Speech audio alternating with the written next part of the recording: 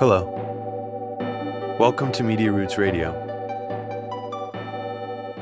This is Robbie Martin. What you're about to hear is a 40-minute preview from our new podcast series about the Freemasonic history of the United States. This is from part 2 of 3 from an episode titled Anti-Masonry, Prince Hall, Joseph Smith, and Albert Pike. Now, in this 40-minute preview you're about to hear, and I should state that the entire episode is 4 hours and 51 minutes long, and that's just for part 2. The preview that you're about to hear from this episode goes into the origin of the anti-Masonic Party in the United States. And the anti-Masonic Party was technically the very first third political party in the United States. And the anti-Masonic Party is also responsible for the idea of a political convention that nominates a candidate. The Democrats and Republicans copied this model later on. You're going to hear the story of William Morgan, and what happened to him resulted in what we know today as the anti-Masonic movement in the United States in the early 1800s.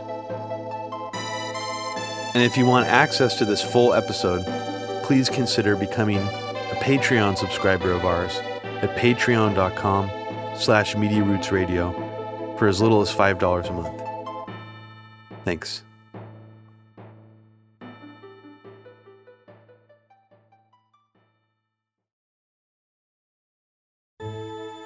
William Morgan was a man born in Culpeper, Virginia, from a poor family in 1774, 2 years before the Revolution.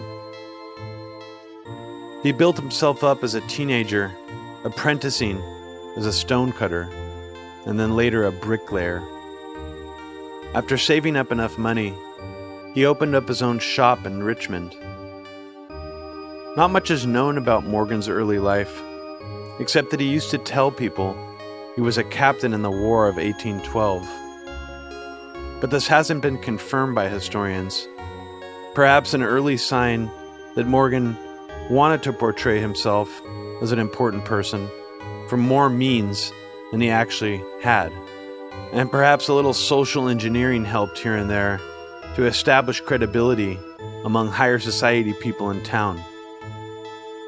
October 1819, when Morgan was only 45 years old, he married 19-year-old Lucinda Pendleton, with whom he had 2 children, Lucinda Wesley Morgan and Thomas Jefferson Morgan, of course, named after the 3rd President of the United States, whose gravestone is an Egyptian obelisk. Morgan relocated his wife and 2 children to Toronto, and then later to York, Canada, where he opened up his own brewery. This was at this point the best time in Morgan's life. Even though he's in his mid-40s, he was able to now provide for his own family with his new trade. This business worked well for his situation at the time. He was by no means a rich or wealthy man. He would have been considered poor, but he was still able to support his wife and 2 children and gained a decent reputation in town.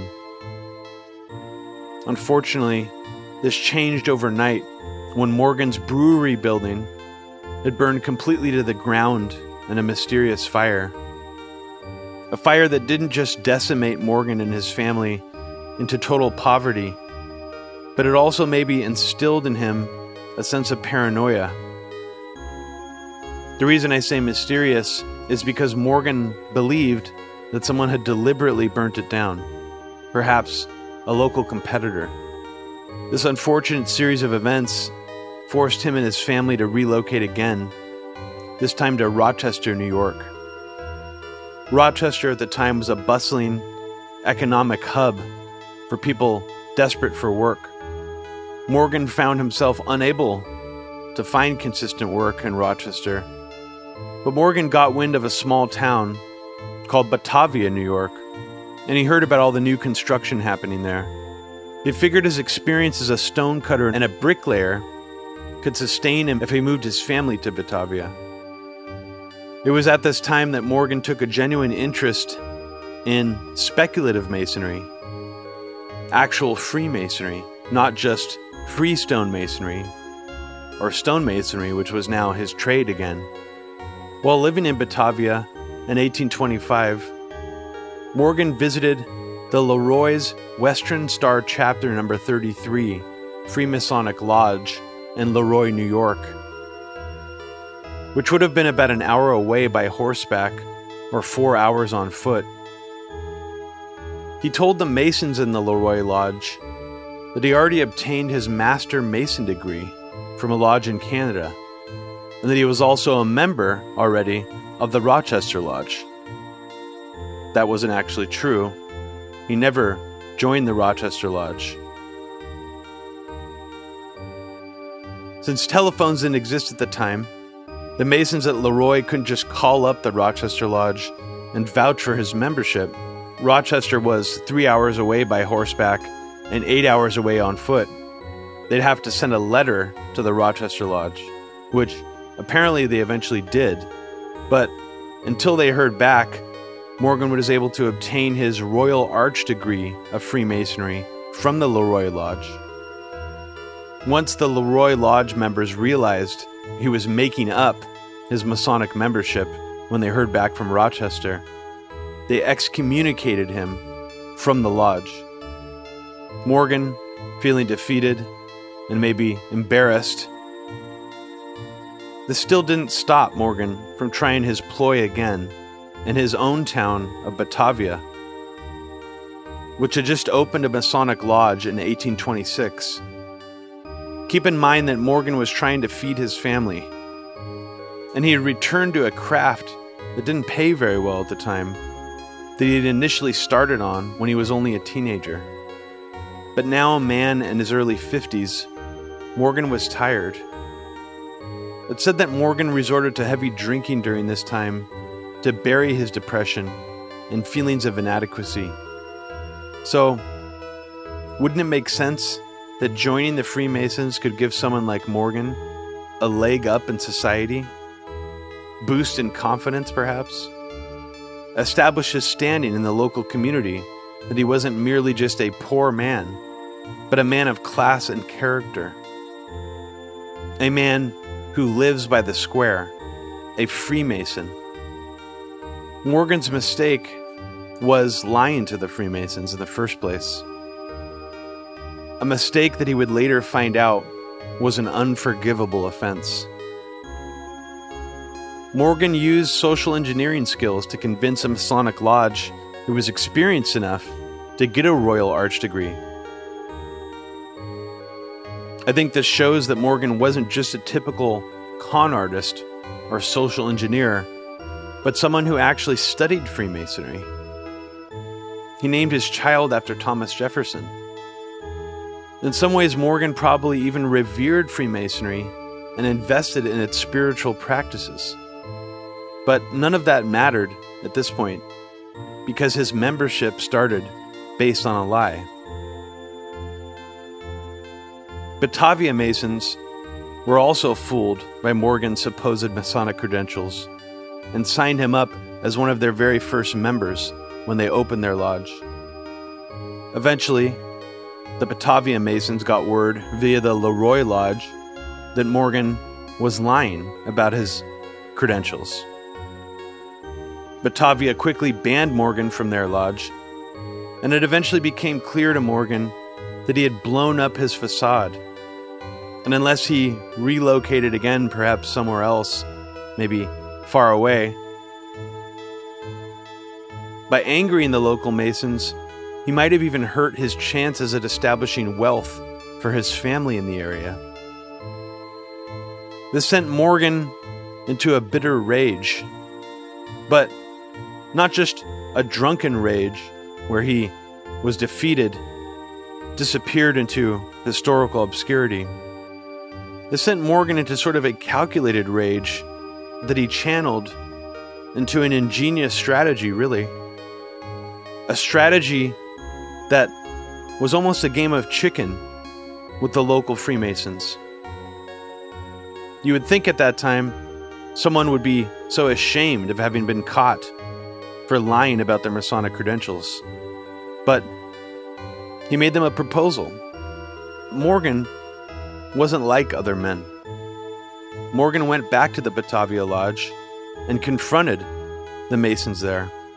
And he told them, "I will reveal your secrets if you do not make me a member. I will publish your Masonic secrets, not just of this lodge, but of the rituals and the special codes and the special handshakes. I will publish it if you do not grant me membership as a Mason in your lodge." Apparently, these Batavia Masons gave him the brush off and essentially told him to go fuck himself. They didn't care. Because I guess at the time, they believed that William Morgan was lying about all his Masonic credentials.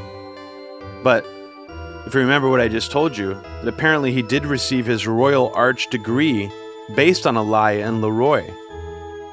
Morgan was obviously clearly familiar with Freemasonry enough to scam 2 Masonic lodges at this point into believing that he was an experienced Freemason.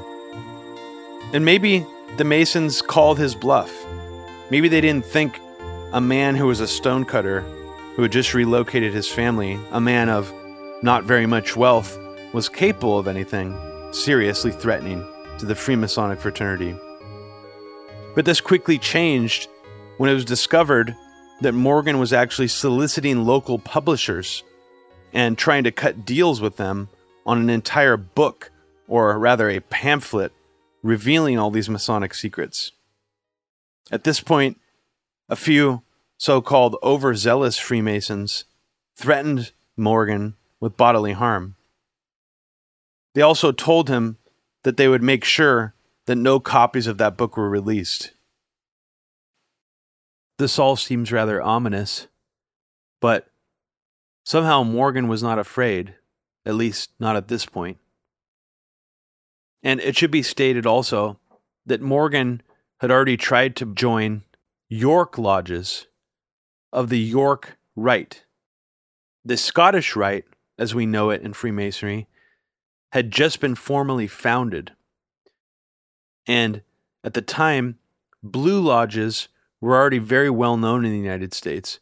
Most people were even culturally aware of the way Masons looked during the rituals in Blue lodges and some of the degrees in Blue lodges. Blue lodges referred to regular Masonic lodges that had the first 3 degrees. York lodges had many more degrees, and as we'll talk about later, Scottish Rite lodges have 33 degrees. But it still must be stated that even at this time, it must have been really sensitive still for anybody to want to release a book just covering the regular Blue Lodge Masonic rituals, which is what it appears that William Morgan's book was revealing. Morgan's book already had a title. It was going to be called Illustrations of Masonry. And it wasn't just going to be a bunch of textual breakdowns of Masonic secret degrees, their rituals, and their work in detail. It was also going to have illustrations of all their secret rituals, all their secret attire. In late August 1826, Morgan announced that a local newspaper publisher, David Cade Miller, had given him a sizable advance for this expose. David Cade Miller himself is said to have received the entered apprentice degree, the first degree of Freemasonry, in a local Batavia lodge. But at this point, he had been stopped by the local Batavia lodge members from any further advancement in this lodge because of the misdeeds by Morgan and because of this learned collaboration between the two. David Cade Miller had stake in a printing press. He wasn't just a distributor. The deal was that Morgan was promised 1/4 of the profits. Morgan's landlord, John Davids, and another man named Russell Dyer entered into a $500,000 penal bond with Morgan to guarantee its publication. This speaks to the financial motivations Morgan could have had for wanting so desperately to publish these Masonic secrets. As someone who seemed to have reverence and appreciation for Masonry to get the Royal Arch degree at Le Roy Lodge, that's probably the most likely motive, especially after blowing his reputation in town and having to resort to stone cutting and bricklaying in his mid-50s.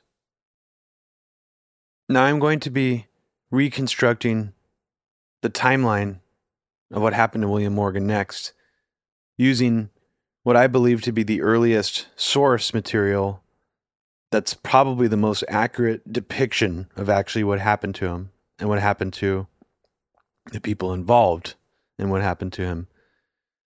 So you might read some differing accounts. Some of the details are different. Some of the timelines are different in the differing accounts of William Morgan you read about in different books, different Freemasonic history books especially. So I am actually sort of reconstructing different details using the timeline from a book based on a trial.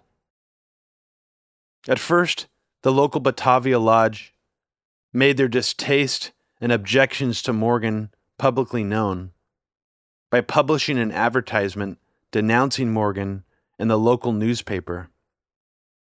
They denounced him for breaking his Masonic word by authoring the book.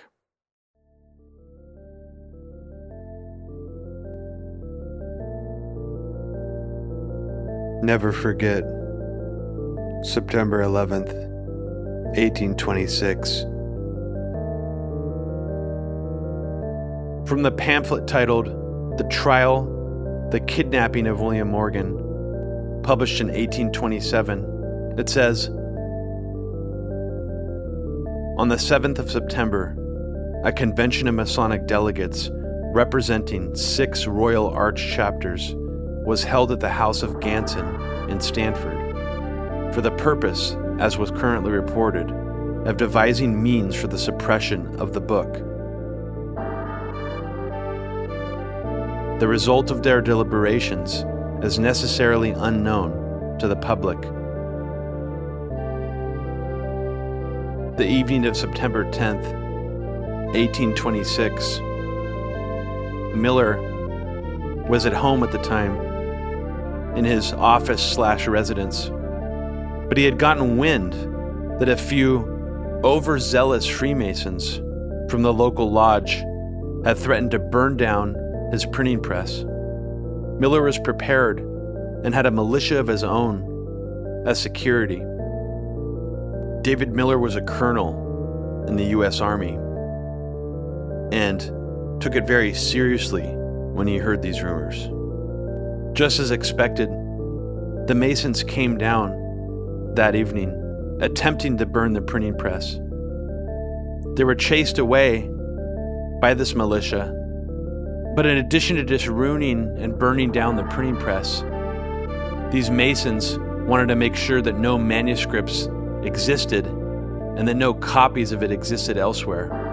The book, The Trial, The Kidnapping of William Morgan, says, which evinced much previous preparation, was made to burn 2 houses in the village for the apparent purpose of destroying some printed sheets of the aforesaid book, in which house were sleeping 15 persons. The Masons weren't just overzealous enough to try to burn down a printing press. They also tried to burn down a house that had 15 people sleeping inside of it. Luckily, they were prevented. But Captain William Morgan, as he called himself, was very upset hearing this news. He wasn't pleased that this huge financial windfall for himself could be disrupted by these so-called overzealous Freemasons. On the morning of September 11th, 1826, about sunrise, William Morgan, standing at the scene of Colonel David C. Miller's printing press, decides, perhaps naively, to report the attempted arson to a local judge. Judge Tracy, who lived about 9 minutes away by foot. William Morgan stood at the printing press located at 55 Main Street, Batavia, New York, where an M&T Bank stands today. William Morgan decided to walk to Judge Tracy's house across town, which was at 209 East Main Street, which a YMCA now stands in the place of today in modern Batavia. And perhaps it was during Morgan's walk that maybe a little bit of fear started to set in. After all, the Masons had not just tried to burn down a printing press, but were also willing to burn down a building with 15 people sleeping inside of it. Whether Morgan was just infiltrating the Masonic Lodge or not, he performed the Hiram Abiff ritual. And in this ritual, he agreed to what some people at the time called a blood oath, where if he revealed any Masonic secrets, his penalty would be death. Maybe Morgan previously didn't take this oath very seriously or even literally. As Captain Morgan walks up to the doorstep of Judge Tracy's house, he's grabbed. Perhaps in this moment, Morgan immediately realized that he should have brought his own militia, just like Colonel David C. Miller did the night before, to protect his printing press. Captain William Morgan was forcibly seized and carried away by the local sheriff. He's taken into a stagecoach, which includes some local Masons, known by the names of Seymour, Holloway, Hayward, Howard, Cheeseborough, and Everton. Morgan must have immediately recognized some of these men as being his fellow brothers at the local Batavia Lodge, but also from the Leroy Lodge as well. Maybe this is when Morgan also realized the magnitude of the crime that he had committed against the Freemasons. The stagecoach takes him to Canandaigua, a trip that takes a couple of days.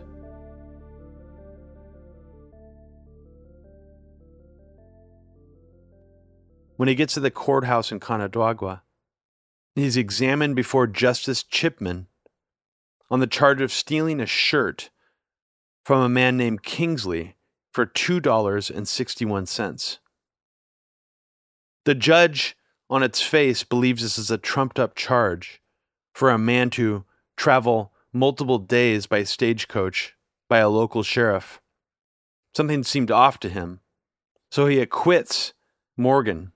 But this was a conspiracy to try to get Morgan in debtor's prison, a conspiracy by the local sheriffs and the local Freemasons. The plan was to put him in debtor's prison to prevent the publication of his book. But an additional charge of being in debt for another unpaid loan still remained. And Morgan, unfortunately, was awaiting to be tried for that charge. Miller, his business partner, got wind of this and went to jail to bail him out. But Morgan gets immediately rearrested right after being let out of jail on a new charge. This new charge was made by a man who was part of the posse of Masons collaborating with the local sheriff's department that originally arrested Morgan in the first place. This man named Cheeseborough demanded a warrant against Morgan for a sham tavern debt of $2. Another allegation of an unpaid debt, for which judgment was immediately rendered and execution issued. Now, somehow the Masons had succeeded in getting him to stay in jail this time, after their third attempt at sending him to debtor's prison, essentially. William Morgan was sent to the Canandaigua County Jail where he laid until 9 o'clock in the evening of the next day, when several Freemasons, including a man named Lawson, visited the county jail while the jailer was away. The jailer left his wife to fulfill overnight duties at the jail. And somehow the Masons were able to coax her into releasing Morgan for a sum of money, sort of an under-the-table bail fee, they said. They convinced her they were his friends. Ostensibly from friendly motives, these Masons convinced the jailer's wife to release Morgan. Now I should stop here and say that this was the Masons' account of the story. But other accounts of the story say that the jailer himself was also a Freemason who was brothers with Freemasons Lawson and others who were part of this conspiracy, and that he simply allowed them to secure Morgan's release and then kidnap him. Another interesting coincidence is that while William Morgan was in jail in the Conadogua County Jail, he actually shared a cell with Joseph Smith's father, Joseph Smith Sr. This information came from author Cheryl Bruno. It hasn't really been confirmed or unearthed what Joseph Smith was actually serving jail time for. Perhaps Morgan assumed his freedom again was thanks to his business partner, D.C. Miller. But he would soon find out he was walking into a trap, because directly outside of the prison door, Morgan was violently seized again by Lawson and others in the presence of Masons Sawyer and Chesebro. Morgan struggled and cried of murder. Apparently, Morgan yelled, "Murder! Murder! Murder!" but was overpowered, gagged, and thrust into a coach, which drew up on a signal from Sawyer. Multiple witnesses saw him in this coach, driven by a man, Mason named Hubbard, and filled with other Masonic conspirators. This was the very last time William Morgan would ever be seen again. Many people, including a judge, ended up going to jail for the kidnapping of William Morgan. But nobody was ever able to prove that he was murdered. Although the rumors that he had been murdered became extraordinarily strong in the local community, and as we'll see, nationwide. The general theory is that he went from Contaneguo up through Victor, then to Pittsford, and up to Rochester, New York. And then the Masons from New York ended up taking him to Fort Niagara, a symbolic military fort that was strategically important during the War of 1812. How did the Masons get access to a military fort? That's a good question. Nobody really knows. But probably because the military members that had access to that fort were also Freemasons.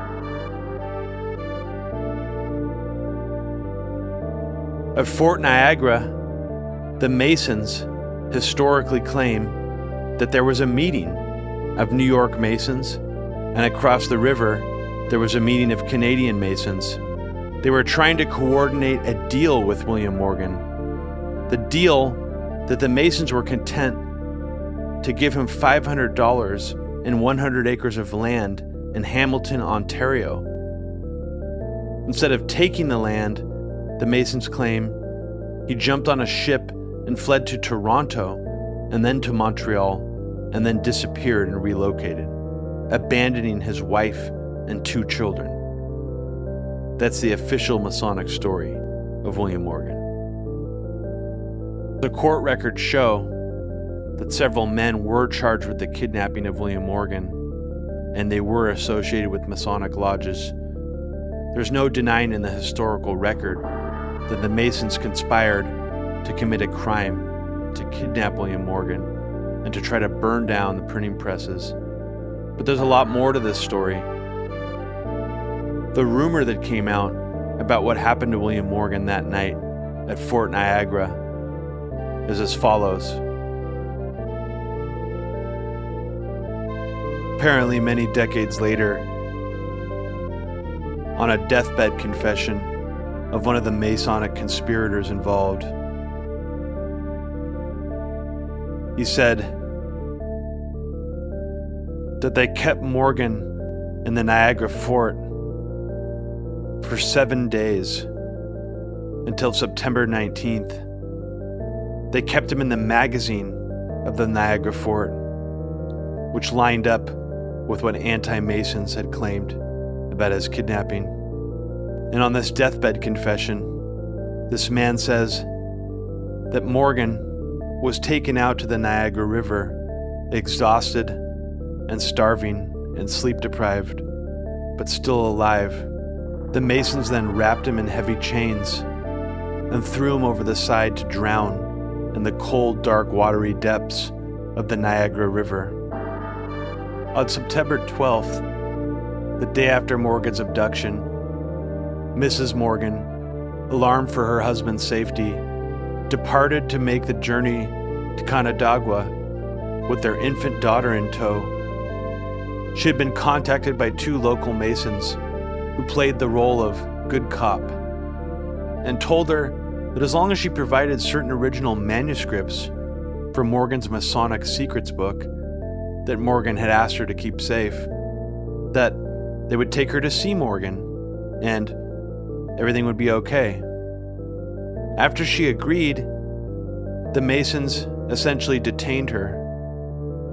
Halfway through the journey, her fears started to magnify, and she realized that something was amiss, that they weren't actually taking her to go see her husband, but instead were kidnapping her. She wasn't wrong. They never took her to see her husband as promised, but instead held her against her will for several days until Masons Ketchum and Ganson obtained the missing manuscripts. Ignorant of the fate of her own husband, the Masons then forced her to make the return journey by herself in the coach, unprotected, a 2-day journey, which for any woman in the 1800s would have been punishment in and of itself. At the same time this was happening, after Mrs. Morgan had been detained by these vigilante Freemasons, one Jesse French appeared in Batavia, attended with more than 50 men with clubs. I'm going to continue to read from the book published a year later, The Trial, the Kidnapping of William Morgan. These 50 men with clubs, basically a Masonic lynch mob, forcibly seized William Morgan's business partner and publisher, David C. Miller, on a pretended criminal process issued by a justice of Leroy, and carried him to Stafford, about 4 miles from Leroy, where he was detained till dark, locked up in a room over a door, and guarded by 5 men armed with clubs. Here his friends and counsel at last found him, and finally, when brought before the justice, it appeared that the process was a civil suit brought by one Johns, but neither Johns nor French appeared to prosecute it or to declare the cause of action, and no warrant being returned, he was discharged. Nevertheless, French attempted afterward to rearrest and detain him on the same warrant. Everything announcing that Miller had been doomed to share the fate of Morgan, and only escaping by the energy of his friends and the yielding up of the manuscripts by Mrs. Morgan. Such a series of outrages in which the fraternity seemed degraded into a lawless mob for the subversion of civil rights and personal liberty could not fail to alarm and arouse the people. Public meetings were held in most of the towns and counties near the scene of action, addresses voted, and committees of investigation appointed, whom the meetings pledged themselves to protect from illegal violence.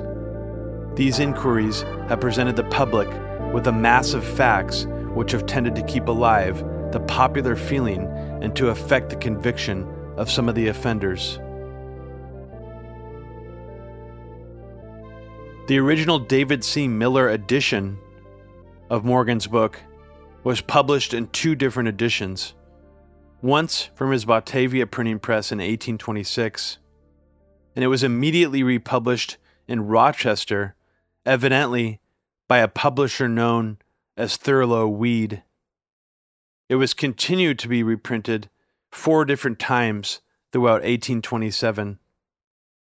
Although it's not known how many of the Masonic secrets Morgan intended to reveal made it into his pamphlet. Mrs. Morgan had given up some of the manuscripts.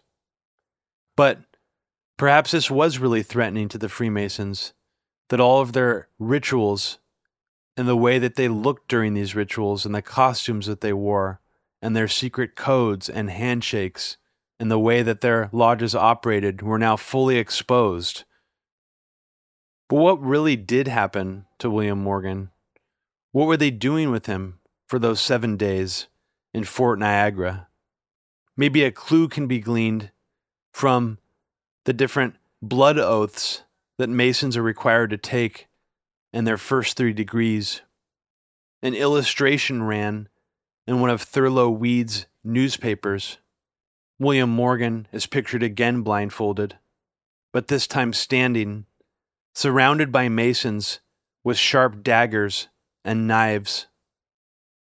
This resembles the Hiram Abiff 3rd degree ritual, where a candidate in Masonry is led to believe that he will be killed, and under the penalty of death, a Mason is supposed to recite, "To all of which I do solemnly and sincerely promise and swear, without any hesitation, mental reservation, or secret evasion of mind in me whatsoever, binding myself under no less a penalty than that of having my throat cut across, my tongue torn out, and with my body buried in the sands of the sea at low water mark, where the tide ebbs and flows twice in 24 hours, should I ever knowingly or willfully violate this, my solemn obligation of an entered apprentice, binding myself under no less a penalty than that of having my left breast torn open, my heart and vitals taken thence, and with my body given as a prey to the vultures of the air, should I ever knowingly or willfully violate this, my solemn obligation of a fellow craft, binding myself under no less a penalty than that of having my body severed in twain, my bowels taken thence, and with my body burned to ashes, and the ashes thereof scattered to the 4 winds of heaven, that there remain neither track, trace, nor remembrance among man or Masons of so vile and perjured a wretch as I should be, should I ever knowingly or willfully violate this, my solemn obligation as a Master Mason. So help me God, and make me steadfast, keep and perform the same. So mote it be. Thurlow Weed was extremely anti-Andrew Jackson at the time. He was a political man and had political aspirations, but he was also very influential in the press in what is known today as yellow journalism or sensationalism.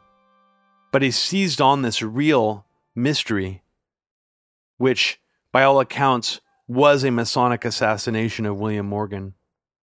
But in one of the illustrations, he portrayed William Morgan wearing a blindfold. This became a common theme in the William Morgan affair, as it became known, in the way it was portrayed. Similarly to Paul Revere's infamous depiction of the Boston Massacre that helped kickstart the revolution, these illustrations in Thurlow Weed's newspapers helped tell the story of William Morgan. A year after his disappearance, William Morgan's business partner, Colonel David C. Miller, finally publishes William Morgan's book, Illustrations of Freemasonry. And it turns out that William Morgan wasn't just a slouch who stole these Masonic secrets off of another author or merely plagiarize an English writer.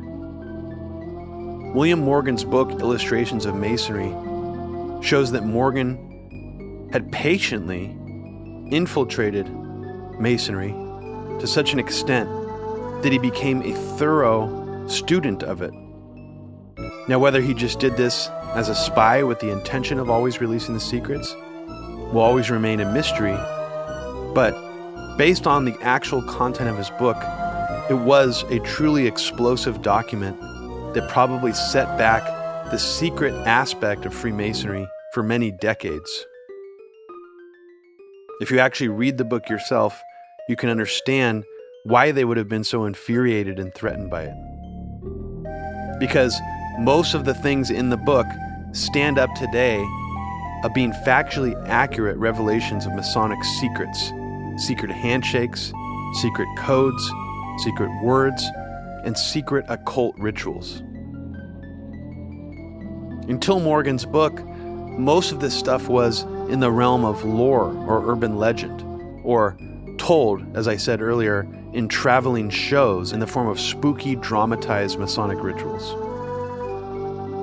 At the time, some of the Blue Lodge rituals and costumes were known to the public through other various earlier leaks, but William Morgan was also exposing a newer, more mysterious sect of Freemasonry that had extra degrees that people thought of as being even more spooky. York Masonry, the York Rite, which had a subsect in it called Royal Arch Masonry. Morgan's book is extremely accurate. I've just finished reading it myself, and I didn't find anything specific in it that was hyperbolic or even necessarily conspiratorial. So if you liked what you heard on that preview, please consider becoming a Patreon subscriber of Media Roots Radio at patreon.com/Media Roots Radio. And by becoming a subscriber for as little as $5 a month, you get instant access to the full 5-hour episode of this podcast you just heard a preview from. And in addition to that, you also get access to part 1 of our Freemasonic history episode, which is about 4 hours long. In total, this entire series, all 3 parts, will probably be about 12 hours long. It's quite ridiculous, I know, but we like to create a lot of content for our subscribers, and we really appreciate you guys for subscribing out there. So thanks for listening. Take care.